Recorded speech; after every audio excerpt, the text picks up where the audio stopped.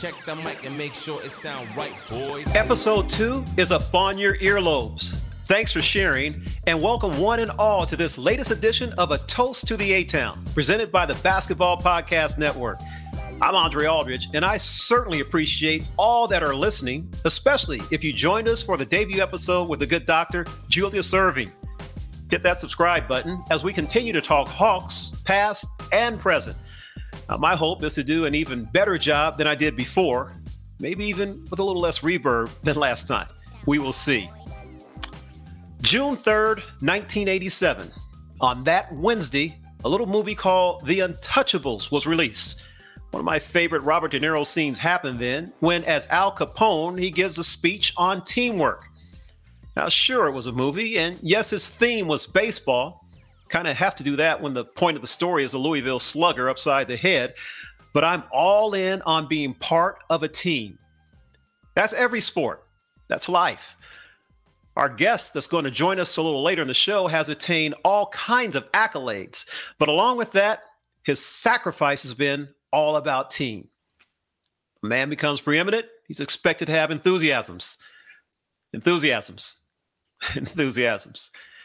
Hey, heading into this work week, our Atlanta Hawks had posted a 10-9 record, which had them on top of the Southeast Division. Now, Monday night loss to the Lakers, the tough home games against the struggling Mavericks, Utah, and Toronto will tell us an awful lot about this ball club. No surprises that wins have returned, along with Trae Young's big scoring nights and return to form. Now, what should get lost in the sauce, which is easy to do when he's scoring 38 points, then 43 points, then 38 points, and 41 points a couple of games after that, is the teamwork of the non-headliners. While Trae did his thing and Clint Capella was grabbing 18 rebounds against the Clippers last week, we understand that no NBA game is ever over in the fourth quarter. But during that contest, Kevin Huerter, who hadn't scored any points through three quarters, was able to pick up 13 fourth quarter points against that LA squad. So when you have players who have a chance to say, you know what, tonight's not my night, it's great to watch a player not buy into that, not to stop competing and just think it's all right. Trae got us where we are tonight, right? Well, Kevin Huerter's a gamer. He's shown that many times before. And to see him turn it around in that game was absolutely crucial for the Hawks to register that 108-99 win over the Clippers. 3 nights later, it was Rajon Rondo with very important minutes during the win in Washington. Again, Trae Young, 41 points, sensational. But it was the veteran Rondo standing up to Russell Westbrook, up close and personal. Box score says Rondo only had 8 points and 4 assists. But I've said before, there is no toughness column in the box score. You know the energy Russ brings every night. He's not just trying to beat you. He's trying to crush you. He's Will Ferrell trying to bury his stepbrother, and he's not using ninja focus to slow his heart rate down, not even a little bit. You know, a couple of years ago in OKC, the Thunder beat our side in a game that was never even close after the first quarter. Russ finished with 23 points, 10 assists, and 9 rebounds. And that's also with Dennis with 18 points and 8 assists against us coming off the bench. Now, the thing I remember more than that was Russell scoring a 3 in front of our bench and then coming back down and pretty much standing on our bench and calling every person in an Atlanta uniform out of their names loudly. And no one did anything because there was no one there to do anything. And my feeling was, man, we're already 5-17. You got to curse us out and say we aren't children of God too. But you know what? That's what happened. So again, back to last week in Washington, it was Rondo reminding Russ that, hey, I'm not sure how you talked to these guys before, but you're not going to just be speaking to us any kind of way. We're not about to get punked, and we're whooping your team's ass tonight. Now, for me, man, that's priceless. That's the veteran teammate that I need. And for that, that's why I'm handing out last week's awards. Yeah. I'm giving Rajon Rondo 2 Ivan Johnsons for the work that I watched him put in last week. Now, moving on. I said I was going to talk food and drink on this podcast, and that's definitely going to happen. But for this segment, this episode, I'm going to give some extra time to our special guest in a few minutes. He'll have some interesting thoughts on dealing with verbal players. because he has history with the grand poobah of all shit talkers, and that's any sport, because he had to try and stand up to Gary Payton. Now, Gary is a friend, but I really wouldn't wish that on anybody. As for food, though, hopefully more vaccines during this pandemic will get us all closer to getting reacquainted with an industry that's been so devastated over the past year. Here's a quick tip, though. Even if you're eating in your car or doing takeout and not comfortable sitting in restaurants, plus it's the most economical tip I could give you. Go find some flavor here in Atlanta on Buford Highway. Now, it's the 4-lane stretch that goes from the tip of Brookhaven all the way to Duluth. And if you're a resident, you already know that. The food of nearly 24 countries are represented. But for someone like me, every day is Taco Tuesday on Buford Highway. So explore, tip your waitress, even if it's a to-go order. You know, the essential workers that feed you, they weren't getting rich before the pandemic. And if they're fortunate enough to still be working, they damn sure ain't getting rich now. So if you're a resident, fine, you already know. If you're visiting our fine city, make Buford Highway a stop. And be sure to do what you can and stay safe. A couple of my go-tos for Mexican food, tacos or tortas. Tortas, yes, sir. El Pastorcita. Yeah, El Pastorcita. That's tacos, really good stuff, and tortas. Or El Potro. And El Potro is tortas and margaritas. All good. All right, I whet your appetite. So let's get to the really good stuff and our special guest.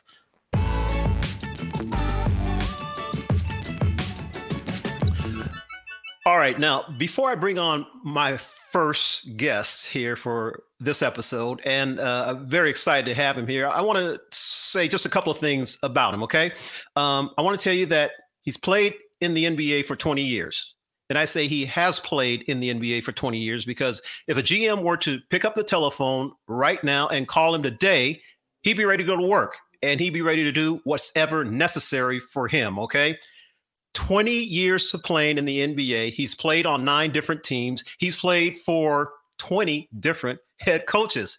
And also involved in that, obviously, he was a member of the Atlanta Hawks. And during that season, it was the first time he became the NBA's 6th man of the year. And he's done that 3 times during the course of his career. So he really needs no introduction, but I'm going to bring him in now. Right now, I say hello and thanks for joining us. Jamal Crawford, man, thanks for joining us here on A Toast to the A-Town.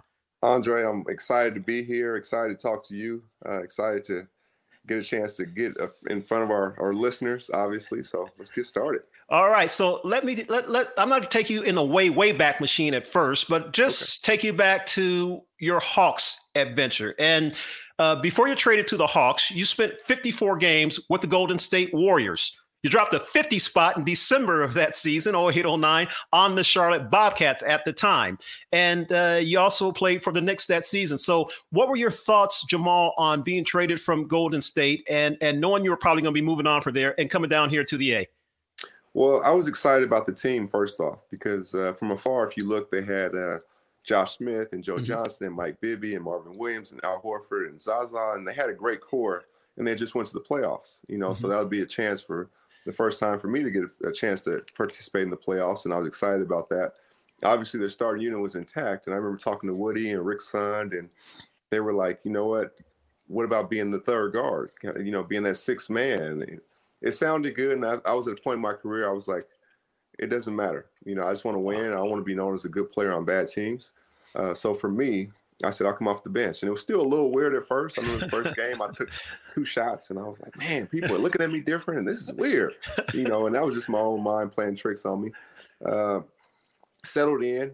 Joe Johnson said, we need you. We need you to score. Woody called me in his office and said, hey, lead the league in scoring off the bench. We need you to do that. And it was a magical year. Averaged 18 points a game. Second leading scorer. We won 53 games, I believe. And, yes, sir. One of the top 3 or 4 seeds in the playoffs. And it was just a fun year, and that changed the course of my career. So it was really exciting for me. Now, Jamal, everything about you, we saw it every day of your career. We saw it as you matured, and we saw it every single time you went to work. So that goes without saying. But still, coming to Atlanta, you're entering your 10th year in the NBA. Yes. You were the second leading scorer on the Golden State team behind Captain Jack on that squad. You had started all 54 games for them, and you had started all 11 games for the New York Knicks during that same season. So, I mean, off the top, how do you accept the fact that, hey, man, you're not going to be starting? Yeah, it's definitely something you can't pull off if you don't have humility, because I've never come off the bench consistently in my life, not from, as an adolescent to playing 8, 9-year-olds to high school to college and none of that. So you had to really check that. But what I did to prepare for that, come into the season, playing pickup, the best players usually play the first games. I would wait and play the second or third game just to try to trick my mind. Like, okay, the game's going to be going on. You're not going to be out there when it starts. So let's start getting used to that. And it worked for a while. And, I think that was kind of the foundation for me making that adjustment mentally and just emotionally. No, you talk about being ready for all of that and stuff and coming to a good team, but still, you're a very proud 206 boy. And there's no doubt about that. Rick Sun, the Hawks GM at that time, a lot of history in Seattle. Did that play into the deal at all? Well, actually, I got traded. And so when I got traded, Rick actually came over to my house. Wow. And we talked and we ate dinner, and he just kind of broke it down to me like, hey, would you have a problem with this? I think we'll have a chance to really make some noise in the East and hopefully make a conference finals and a championship. But it's going to take you doing your part off the bench. And if you're okay with it, we feel good about it. And so we had that talk, and it went well. And, I got to be honest, even when he left, I was like, man, come off the bench. Like, right. I just never have consistently. But I said, you know what? You do not want to be known as a good player on bad teams. And you're at the point in your career where you want to do whatever it takes to get to a playoff contender. So that's what it was. Making that adjustment in the NBA, maturing in the NBA and really knowing you belong. So sure, you went to a big school at Michigan, but you're going to the Bulls. You're going to Michael's house. So when you go from your rookie year to second and third and you start getting buckets, how was that adjustment for you? I mean, at what point did you know that you belong, or did you always have that confidence? I had that confidence, but if you don't actually do it, it doesn't matter, right? So it's like if you play middle school, then you go to high school. It's almost like you need to prove yourself all over again. You can be the man in high school, go to college in the same steps. You got to prove yourself all over again. So I had a good college career as well. It was short, but good college career. So I was like, you know what? I'm ready for the NBA. And when I got there, I wasn't ready. I wasn't strong enough mentally. I wasn't strong enough physically. And as I continued to develop after that first summer, after the first year, that next summer, I spent a lot of time with Michael Jordan, actually training with him and working out with him. And that gave me the confidence. When you have the greatest player ever saying, hey, you got some game, continue to work on this, continue never to lose your confidence and give me all these tools, that's when my game took off. So I came back. That next year, I played half a year because I had an ACL injury. Right. And from that point on is when things really opened up. And I was like, I was with the best ever, so I'm not really worried anymore. And he said I can do it. Right. So that gave me a whole different fuel and different confidence. And then things just kind of took off from the year, day by day, week by week, month by month, year by year. You're there for several years, but still as a young player, Jamal, you end up moving to New York. Yes. And I got to say, for me, as in, I'm native Southern Californian, but my years I spent in New York, the fact that I could walk to the Garden, even though the team wasn't that great, for a basketball guy, it's just, you can't describe it, right? And you're a little jealous of the New Yorkers that have that for themselves. So for you, being the hoop head that you are, and even though you're Michael Jordan, Chicago, and all of that, what was it like for you to go to New York? And what was it like to automatically start getting buckets there? Nothing like playing in the Garden, and I played on the playgrounds. I played at Rucker Park before I got there. Playing in the Garden, it was like you're on stage performing, every single night. And having Isaiah Thomas, one of my favorite players ever, bring me there, and playing with Stephon Marbury and Penny Hardaway and all these guys, it was just like a blessing, right? And I got a chance to learn from Allen Houston and pick Isaiah's brain and play for Lenny Wilkins and Larry Brown and all these great coaches. So every single night was a performance. That's how I looked at it. It's like you're on stage performing. I remember one night, I actually didn't play this game, and I had a wrist injury or something. I'm sitting across the court, and Samuel L. Jackson's across the court. And he's like, he sees me in a suit. He's like, you're not playing tonight? I'm like, nah, my wrist. I'm showing my hand like my wrist. Like, oh, I was only coming to watch you play. So things like that. Right. Getting relationships with guys like Adam Sandler because they're coming to games. And I remember Heath Ledger, I think, was at the game where I scored 52 against the Heat. It was just a performance. Jay-Z's always there, and Beyonce. It was unbelievable. Look, you're the guest. This is about you, but of course, I'm going to turn this to me a little bit. And I'm a movie buff, so I've seen a lot of great movies. I've seen a lot of bad movies. Okay, now without question, you are Jay Crossover. But I want to tell you about a bad movie I saw way back in the day. And the bad movie I went to see was called Shakes the Clown. And the reason it's a bad movie, it wasn't just that he was an alcoholic and there was murder. I mean, it's a clown. You're supposed to be happy around clowns, right? So I was at years later, I'm at one of your games, and you are just putting buckets on the. I'm not even gonna say what team it was. But here's the deal: an opposing fan is there with his opposing gear on and everything, and he's got a 6-year-old with him. So he's supposed to be rooting against you. And you're out there shaking and baking and scoring. And the little boy just goes, Daddy, he did it again. He did it again. And there was so much joy. And for me, I'm like, okay, this is who Shakes the Clown is. He's got shakes, but he's making folks happy, man. Right. And unless he's going against your team, and on that case that I witnessed, the kid who he's supposed to be rooting for, he wasn't rooting against because you were out there doing what you do. Have you understood? And look, babyface assassin is just, there's no creativity to calling that because that's what you were your whole career. But did you understand the joy you brought to kids, man? Not just folks like us. I really didn't understand, to be honest with you. Like, it's amazing now, like with social media and everything, all the highlights pop up. Right. And then seeing people's response to it, whether kids, adults, and it's like, wow, other entertainers. And when you see that kind of response, it's like, wow. Because in the moment, you're not thinking that. You're just trying to help your team win.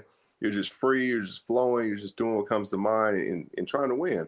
So when people entertain like that and people, show that kind of respect or that kind of joy watching you perform and play, it brings a smile to your face for sure. Because these are some of the same moves that they're getting excited about that I made up as a kid in my own head, right? On the playground practicing. So for the world or different people in the world and kids especially to see that, it's like, wow, it takes you back for sure. And you're humbled by it and you're thankful. Let's go to the way, way, way back machine, because in almost another lifetime ago, I was a high school coach. I was a high school assistant coach. And I was an assistant coach in Los Angeles at a place called Manual Arts. And one of our rivals, Dorsey, and of course, you're a 206 guy, no question about that. But is there some history with you in Los Angeles? And were you briefly a Dorsey Don ever? I was there my freshman through sophomore, junior seasons.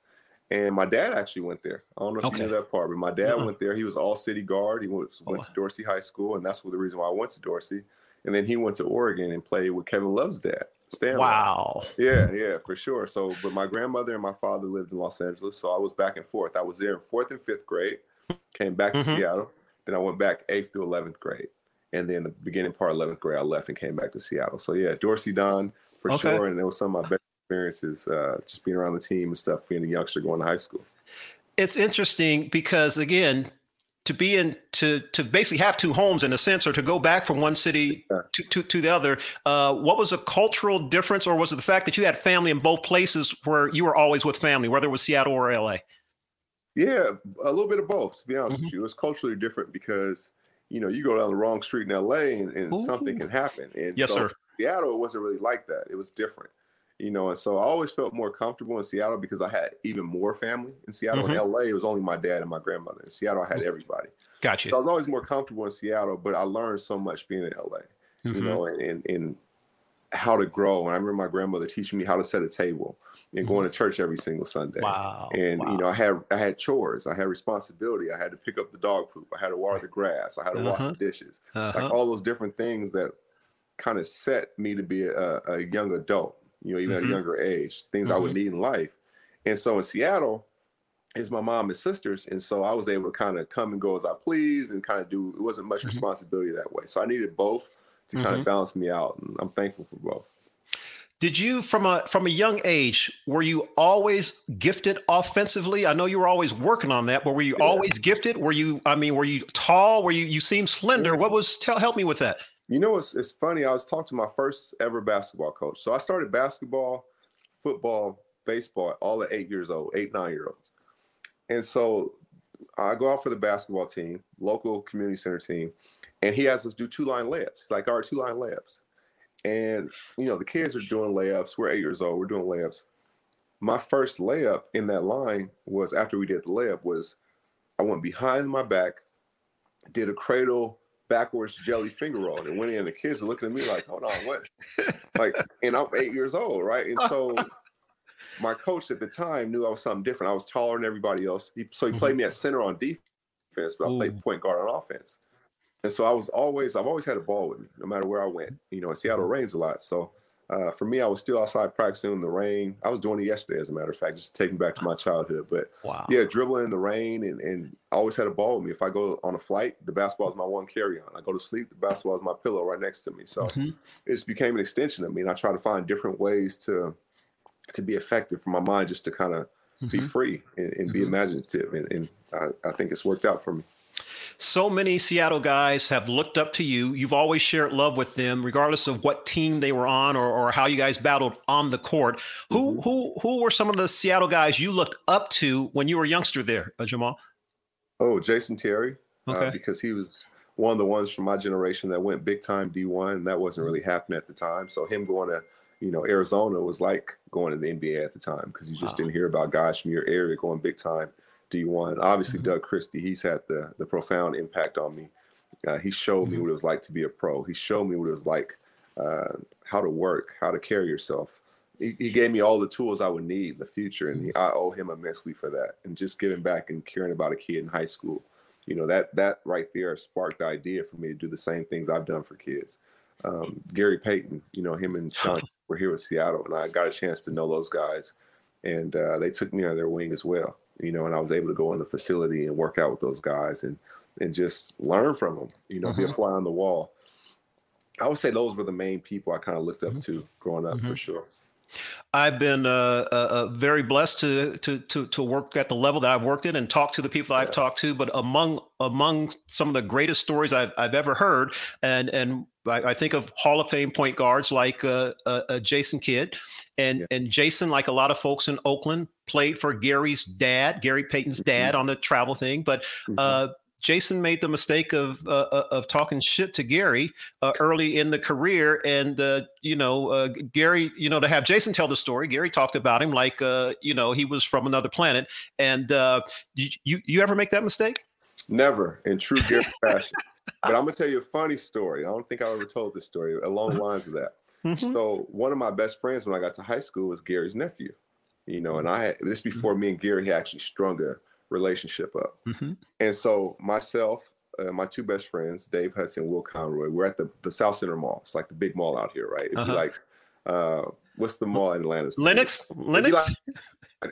right? So we're at the mall.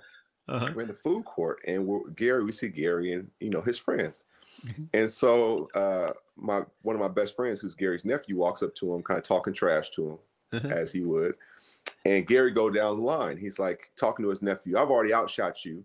And he goes, my other best friend, I already played you. You're no good. And then he pointed to me. I was last. He said, and you come see me, because I've been hearing about you doing all of this and you're doing that in high school. But you come see me and we'll play one-on-one. And if I beat you, you got to walk around in your neighborhood with nothing on. I'm going to drive around in one of my trucks just watching you, laughing at you. And if you beat me, I give you $1 million. And now you got to remember, this is Gary, but this is the glove Gary Payton. Right. 7, right? So the whole mall congregates to this conversation. And Gary, the more people, the louder he gets. So absolutely. I'm quiet.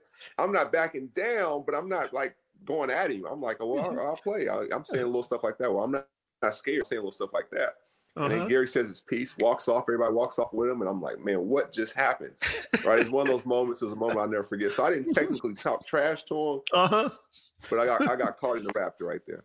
Oh my goodness. When I worked with him for a year at NBA TV, man, it was, first of all, the TV Gary was tremendous, but the TV Gary really is just Gary, right? I mean, there's no difference between him and that. So, I started my career in Salt Lake City, and so that made me a fan of Stockton and Malone and a fan of the mailman. But those Seattle, Utah teams used to have some real tough battles, and Rain Man and Carl used to go at it. So I asked Gary about that once, and I'm going, why did Sean seem so amped up, man? Oh man, I used to gas him up, man. I told him Carl was talking about his mama. I was like, Carl wasn't doing that. He's, oh shit, no, he wasn't. But I had to gas my man up, man. I had it. I'm like, so I guess that's just is that part of the point guard stuff to get your guys going? That's just G. And you know what?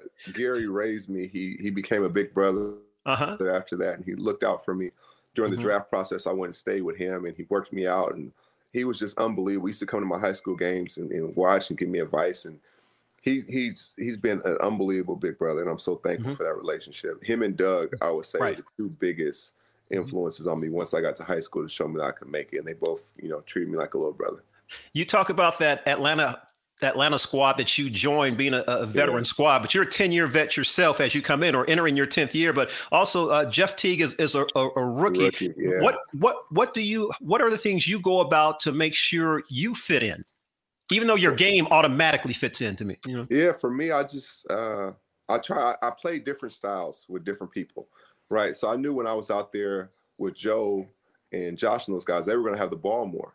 So for me, that's when I was in more of my catch and shoot game, or playing the closeouts, or, finding different ways to still be effective, but kind of fit in with them. When I was out there with my unit, with myself and Jeff and Zaza, I could be more aggressive. I could have the ball more. I could do pick and roll more, but both were needed. It was just two different totally styles of play. So for me, I just wanted to stay within myself, whatever that lane called for that. So if I was out there with Jeff and Zaza and those guys, and I wasn't aggressive playmaking, then I was putting everybody at a disadvantage. So I knew to be more aggressive there.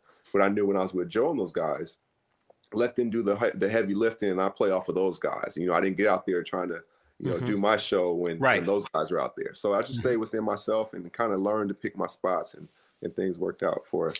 What was your beyond being on that team and going to the playoffs for the first time? What were your most positive experiences about playing in Atlanta or living in Atlanta for you? I love the fans, to be honest with you. Like, I love the fans. I love it's a vibrant city. We all know that, but it was obviously, we didn't get the biggest crowds, but the crowds that came were so into it. Yes, sir.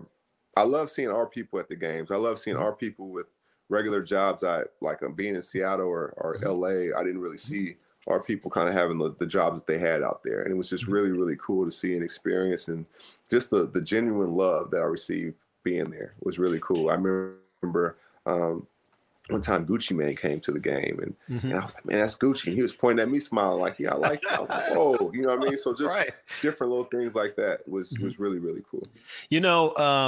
I also, this is our second episode here. So again, we appreciate you being on here with us so much, Jamal. But last week, to be here.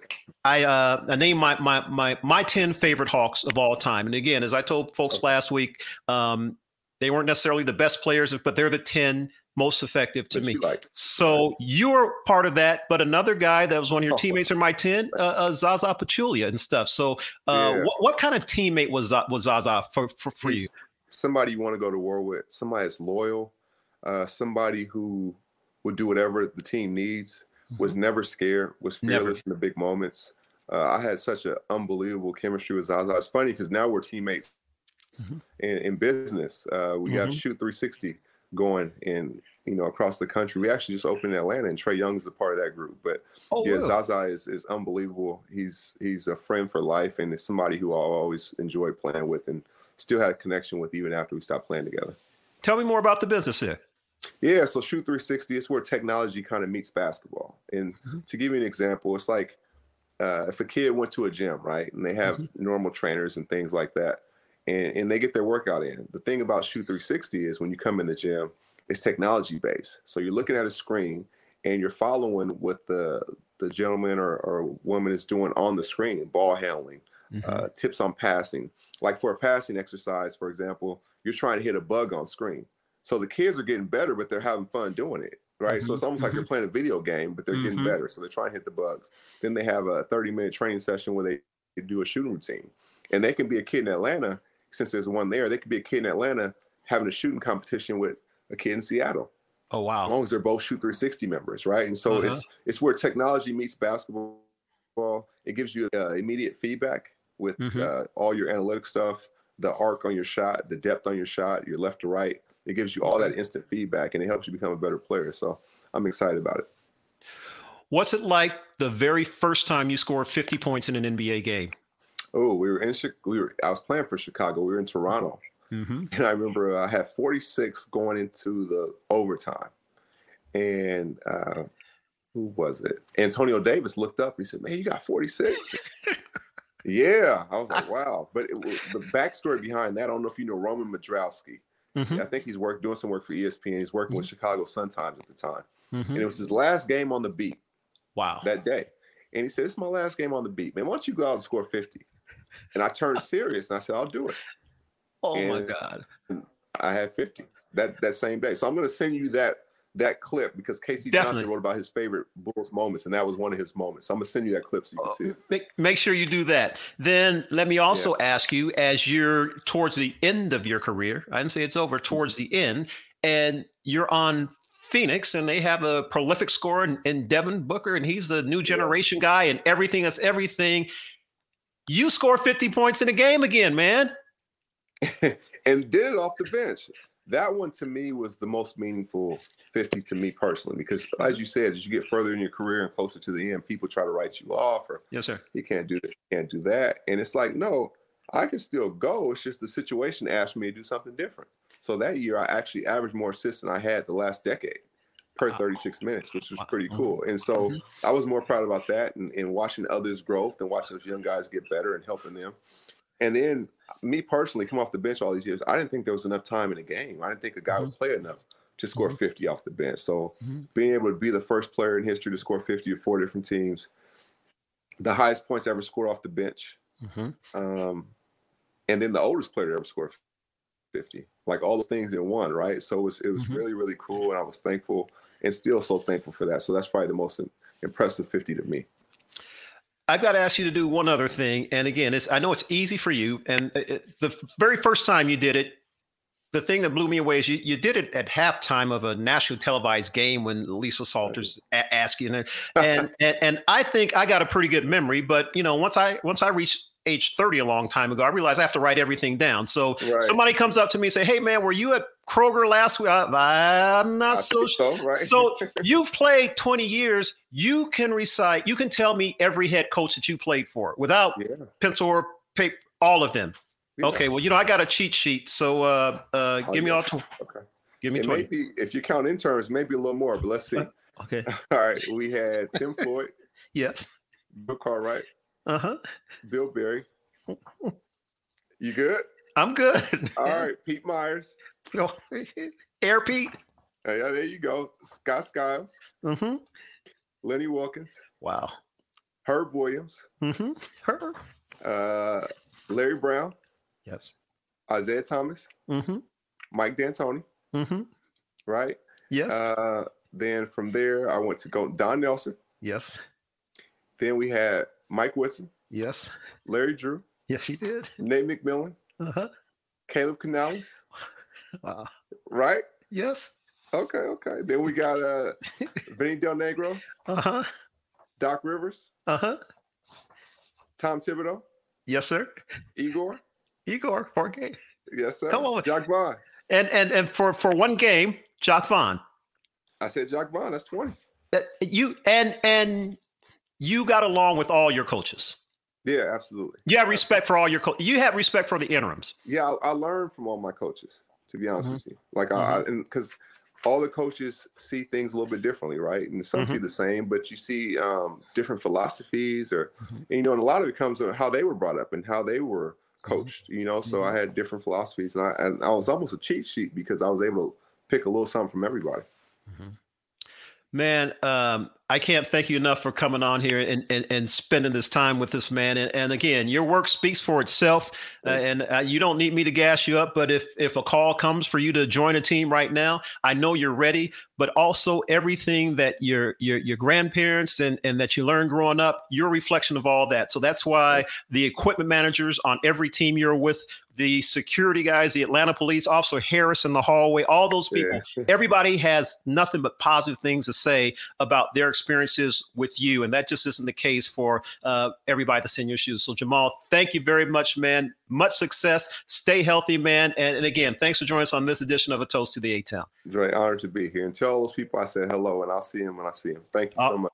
All right. Thank you very much, man. And again, Jamal Crawford joined us there. And I don't know what else I can add to that, really. It's just if I'm lucky, if I'm fortunate, all of the guys that are living, that are part of my 10 favorite Atlanta Hawks of all time, hopefully we can get them on there. There was one guy in particular I know is extremely quiet, doesn't do a whole lot of talking, but that still didn't keep him off the list, and maybe we can get him on there too. But again, Jamal Crawford, sixth man of the year 3 times, and again, 20 years in the NBA and still waiting for a call if something happens this season.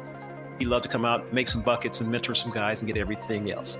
And that's going to wrap up this edition of A Toast for the A-Town. Thank you very much for joining us, everybody. And I will see you soon right here. So be sure to hit that subscribe button, presented by the Basketball Podcast Network.